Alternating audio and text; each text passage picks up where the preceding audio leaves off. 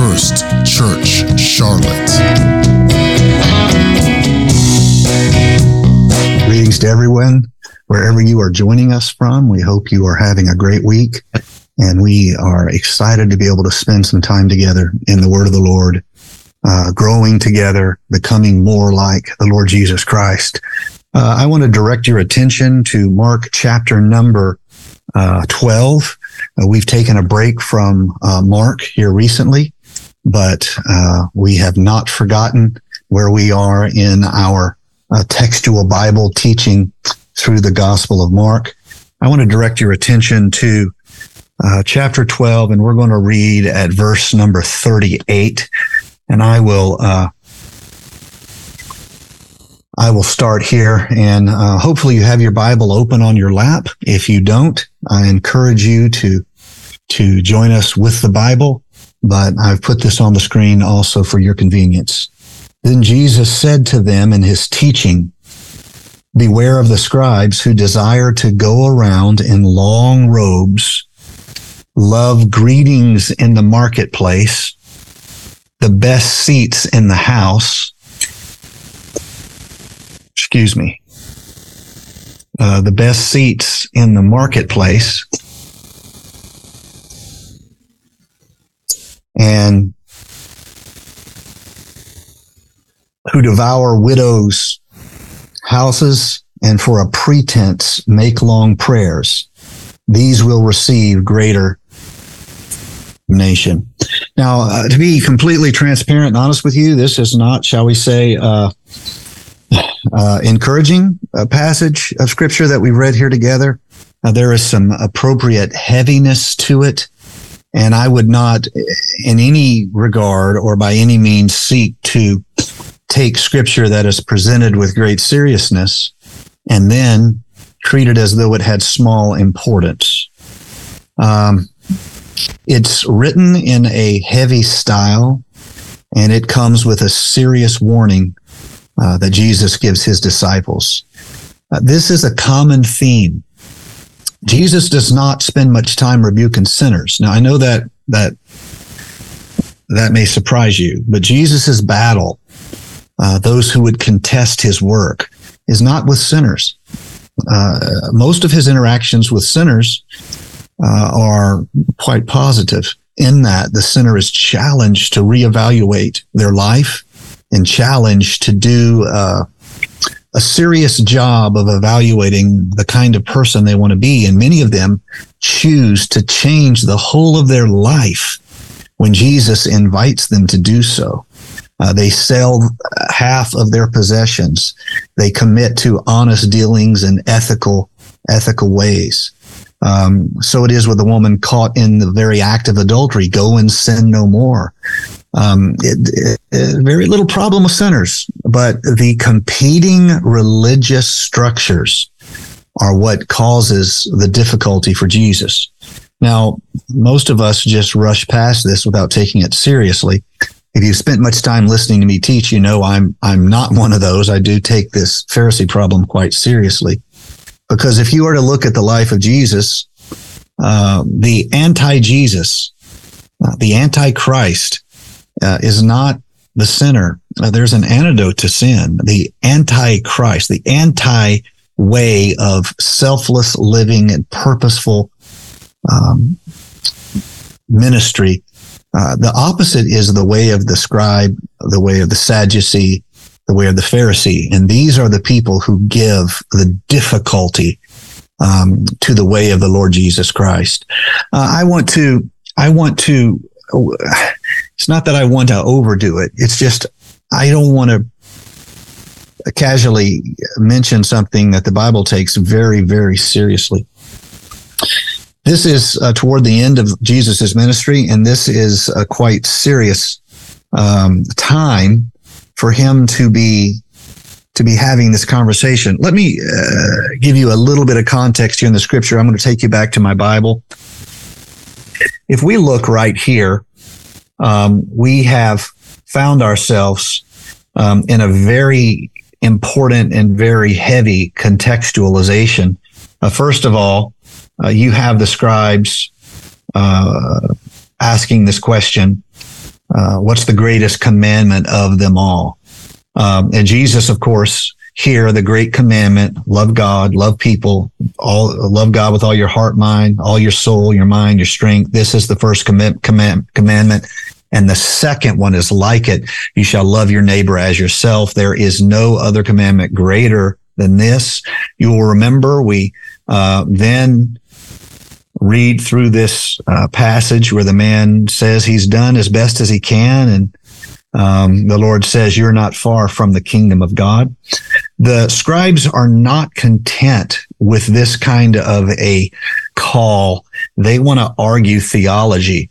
And so they want to argue this kind of technocratic theological details. And they ask this question, how can you, we taught about this. How can you call your descendant Lord if you're the son of David? And Jesus,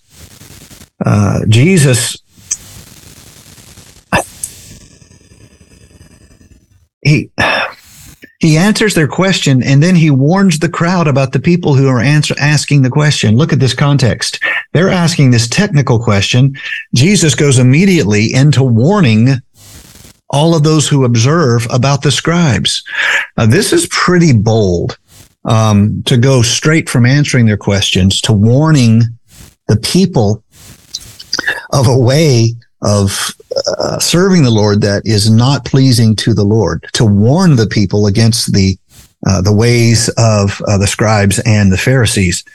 So there are four things that are given that are symbolic, and I will talk about them first. They desire to wear long robes. They love to give formal religious salutations in public. They fight over the best seats in the synagogue. They were called the first seats. That is what they're called in the Greek. This refers to the benches along the walls of the synagogues, and especially the dias before, that's in the front, that faced the congregation on that sat on the floor in the middle of the synagogue. Here's what's interesting. Imagine a place of prominence. It's like getting to sit on the platform at a big event. They love the place of prominence. So number one, they dress to show their status, long robes. Now in Jewish culture, that is religious robes. There were specific dress details for the priesthood, and they loved that. And any other type of full-length prayer shawl that had tassels attached to the four corners, and this would be in contrast to the common Jewish dress, which would have been fairly colorful at this time. But they wore these long, full-length prayer shawls everywhere, and they loved to be known that way. They loved formal salutations in the marketplaces, and they loved to have people call them rabbi. They loved titles. They loved preeminence. And the best seats is they love the seat of preeminence. And finally, they want the best place at the feasts.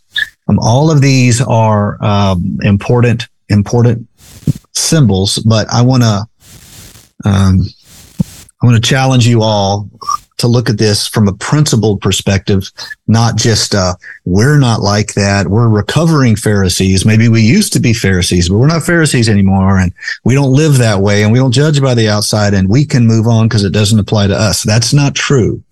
It applies to all of us. But I want you to look at these four things, and I want you to notice that none of these things are sins.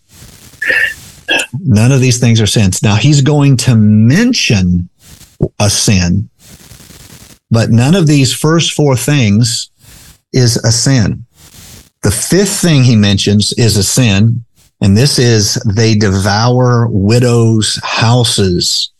We'll talk about that. And the sixth thing is they love long, eloquent prayers that parade, in some sense, their religious knowledge and their religious excellence. Now, these are the people that have the most authority in Jewish culture. These are the people that have the most influence in Jewish culture. And these are the people who consistently strive to trip Jesus up, to trap Jesus, to steal Jesus's fame for their own, and to attack him as a threat. Ultimately, they will conspire to kill him. Now, of the 6 signs mentioned, none of these are specifically important in any easily identifiable categorization of sin. It's not like you can say, oh, don't do this, don't do that, don't do that, don't do the other. None of these things, except for one, is a sin unless you understand how pride is the biggest enemy of the religious heart. And pride is the biggest enemy of the religious community. If you understand that the battle that we fight is primarily one of pride, fighting pride, if you understand that, then you understand these things that are not sins with pride added become not just a sin, but a marker of being an enemy of Jesus, an anti-Jesus, an anti-Christ, the opposite of the kingdom of heaven. 6 things. One of them is a clear sin. 5 of them are not sins in themselves unless you see them through that great religious enemy, pride. And then these things become sin. So this is the real issue. The real question is the realization that pride has a corrosive effect even on good people. Pride has a corrosive effect on this preacher. It has a corrosive effect on every man or woman that is used of God. Pride is our adversary, our foe. Pride is what turned heaven into hell. Pride is what convinced Lucifer to lead insurrection against his own father and creator. Pride is the firstborn of evil. And so 6 things listed. They want to be known to have religious status by their signification of long robes. When they talk about long robes, this is not talking about modesty per se. Jesus never mentions any type of dress whatsoever except as a sign of Pharisees. He never criticizes people working in the field where they to use an ancient term, they gird their loins with their robes, or if they were from Greek or Roman culture, with their tunics, and they're tied up around their waist and kind of create type of shorts from their robes. This isn't about modesty. Now, if people were, I believe, if modesty was a problem in the culture, I believe Jesus would have addressed it. He had no problem addressing other things that were going wrong. That's not what he's talking about. This is a religious thing. This is a pride thing. The second thing is the formal way of saluting each other, greeting one another in the marketplace, and to have people greet them with a title, and to rebuke people who do not give them status even in the marketplace. This very much is a pride thing. It is a sign of the Pharisee heart. The seat of preeminence, that others might know that these individual, deserves honor and attention. The best place at the feasts. And let's go ahead and do the next sin, and then or the next sign, and then we'll end with the sin. The next sign would be they love to offer eloquent, lengthy prayers, and they just love being. I love displaying their religious excellence, shall we say? And so this takes us to the sin. There's one sin here that I will point out to you here. This is right here in verse number 40. They want the best seats in the synagogues and the best place at feasts. And number 40, but they devour the widows' houses. They devour the widows' houses. Now, in this time, much of the wealth of that was given to poor people was administrated through the structures of the temple. And many women, because of their limited legal status, had to have someone else represent them in certain contexts.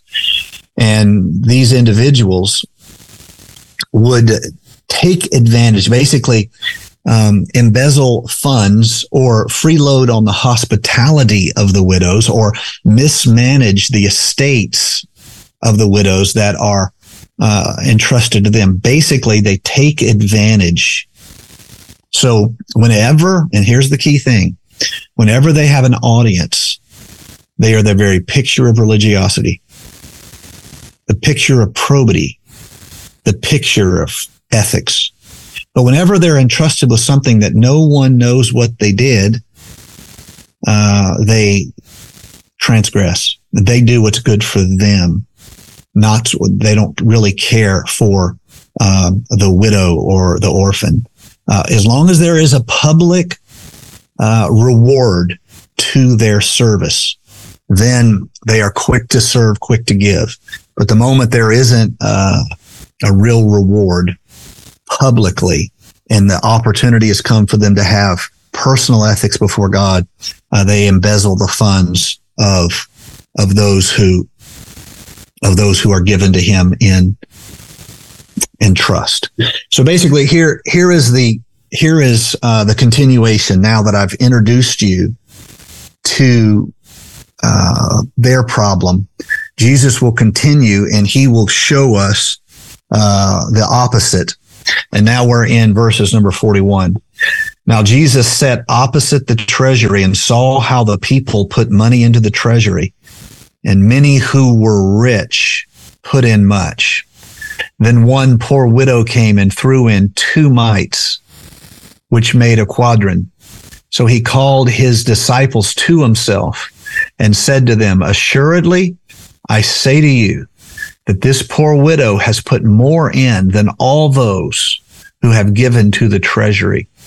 For they all put in out of their abundance, but she out of her poverty put in all that she had, her whole livelihood." So there is this opposite. There is opposites that is happening here. There is the heart of the Pharisee, who uses religion for community advancement and status. And they are perfectly willing to do anything religious as long as there is a social community benefit to it. Status, preference, pride. They're supposed to be taking care of these widows, but this is where they err on the side of serving themselves. And on the other hand, they're in this same temple where these leaders, these same synagogues where these leaders are acting in such a self-serve manner. There's widows there, and Jesus finds one to show the lesson of how this individual has no preeminence, has no status, never gets the good seats in the house, is never preferred, is never exalted, is never celebrated. Her name isn't mentioned at the feasts. No one entrusts her with their funds. And here, the Bible says, Jesus uses her to teach a lesson to his disciples. He's just rebuked the scribes and Pharisees. And now he uses this woman as an example. And he says, she's not just giving out of her abundance. She has given all. There is in all of us a continual temptation to replace our sincere pursuit of Jesus and his way, making a broken world whole, taking what we have, seeing it as a cross to carry, giving to the kingdom of God, making our lives less comfortable and more purposeful. finding a way to serve, to share, to give, or simply being religious. There is two paths that are contrasted here, and Jesus will use both of them as teaching. He will use these opposites as instruction. Now, I don't know about you, but I'm afraid of my own capacity to get things wrong in terms of serving God. I'm very aware of the fact that I can make mistakes. I can get caught up in pride. I'm very aware of the fact that my pride is nowhere near as under control as perhaps it should be. It's nowhere near as organized as perhaps it should be. It's always there, looking to slip back in to my life, looking to find a way to grip my heart. This is why I, as a believer, as a minister, I have to have a prayer life. This is why I have to have some method of humbling myself. I have to have some way to commit myself again and again to God, and I have to have a check. Otherwise, the blessings of God turn into a personal kingdom and its promotion rather than godly kingdom and his promotion. And so these two contrasts are in exact opposite. And I cannot sit here with great confidence and say that I have solved this problem, that I am not subject to pride. I think that would be a statement of vanity. I think something we should do is humble ourselves in prayer and ask God sincerely to create in us a clean heart and renew a right spirit within us. We need it. Every one of our leaders in our church needs it. We have to ask ourselves, why do we want to serve? Why do we want to lead? Why do we want to direct others? Why do we want to have the microphone? If our why isn't right, the kingdom of God will ultimately feel like a disappointment of sorts. It will not satisfy our flesh. It will simply have been something that seemed right at the time.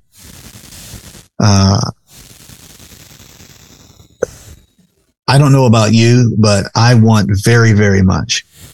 I want to have a heart after the kingdom of God, a focus upon the kingdom of God, a seeking after the kingdom of God. And the only way I know to do that is to commit to prayer, commit to worrying about my own potential for self-deception, and commit to asking God to continually renew in me a servant's heart, not just a clean heart, but a servant's heart. I want to end with that emphasis for all of you. We are challenged. We are challenged to pray for more than forgiveness of sins. Remember, we are not the purpose of God. We are invited to be a part of the purpose of God. He doesn't want us to perish, but he doesn't want anyone to perish. He wants us to be saved. So the directive really for the church, the fulfillment of the body of Christ as a commissioned force is see lost people saved, saved people pastored people equipped, and equipped people sent. You see this in the parable of the table at the Father's table in the harvest field, where everyone wants to sit at the table, but very few people want to work in the harvest. There's rejection out there. There's awkwardness out there. There's embarrassment out there. You get sweaty out there. You pour your heart out to people and find out that they didn't care. You weren't doing it for them, but you could not stop getting your heart tied up with other people. And you have to let them go and you have to go back to the harvest field. This is what we're called to do. This is what we as a church are striving to do. That's why we love as a church culture, we love things like the backpack drive, because we had nearly 600 cars drive through. Hundreds of them prayed over. We gave money that we had in the form of helping kids and families. The Lord is going to bless us for that with more, because he knows he can trust us to share and to give. But this has to be our heart. Can't just celebrate the table. We have to see the field. All right, that's enough. Lord Jesus, I am praying right now that as a church, there would be a hunger within us collectively and each one of us respectively to explore our individual gifts and to serve. We really have a lot of things going on, whether it's ministries or small groups, whether it's serving neighborhood children through Prosper U, or helping people find real spiritual deliverance through Celebrating Recovery, whether it's teaching, counseling, serving. We have a lot going on. Lord Jesus, I pray that you would not let us be so trapped in our schedule that we miss the next open door of opportunity and ministry. I pray somehow that our church would get the feel that it seems like people are driving by and we always are doing something for the community. I pray that we would have that feel. There's always, every season, there's something happening with our arms open to the community. Lord, I pray that we would have a heart of a servant. I pray that we would have a clean heart, yes. But I also pray we would have a transformed heart, the heart of a servant, that we would know you and that we would serve you. In Jesus' name we pray. In Jesus' name we pray. God bless you all. We hope you have a great week. We have our services in Charlotte, 9:15 and 11 a.m. Service in Concord at 2 p.m. You could go to our websites and find out more information, firstchurchclt.com. God bless you. We love you. Have a great week. In Jesus' name, amen. Thank you for listening to First Church Charlotte. If this podcast has blessed you, please rate it with 4 or 5 stars. By doing so, you will help others find our free podcast and bless them. If you're in the Charlotte, North Carolina area, come worship with us at 4929 North Sharon Amity Road. For information about service times, church ministries, and so much more, visit us online at firstchurchclt.com. If you would like to help support our efforts, please text GIVE to 704-445-5353. We pray God's richest blessings to you. Come, worship with us.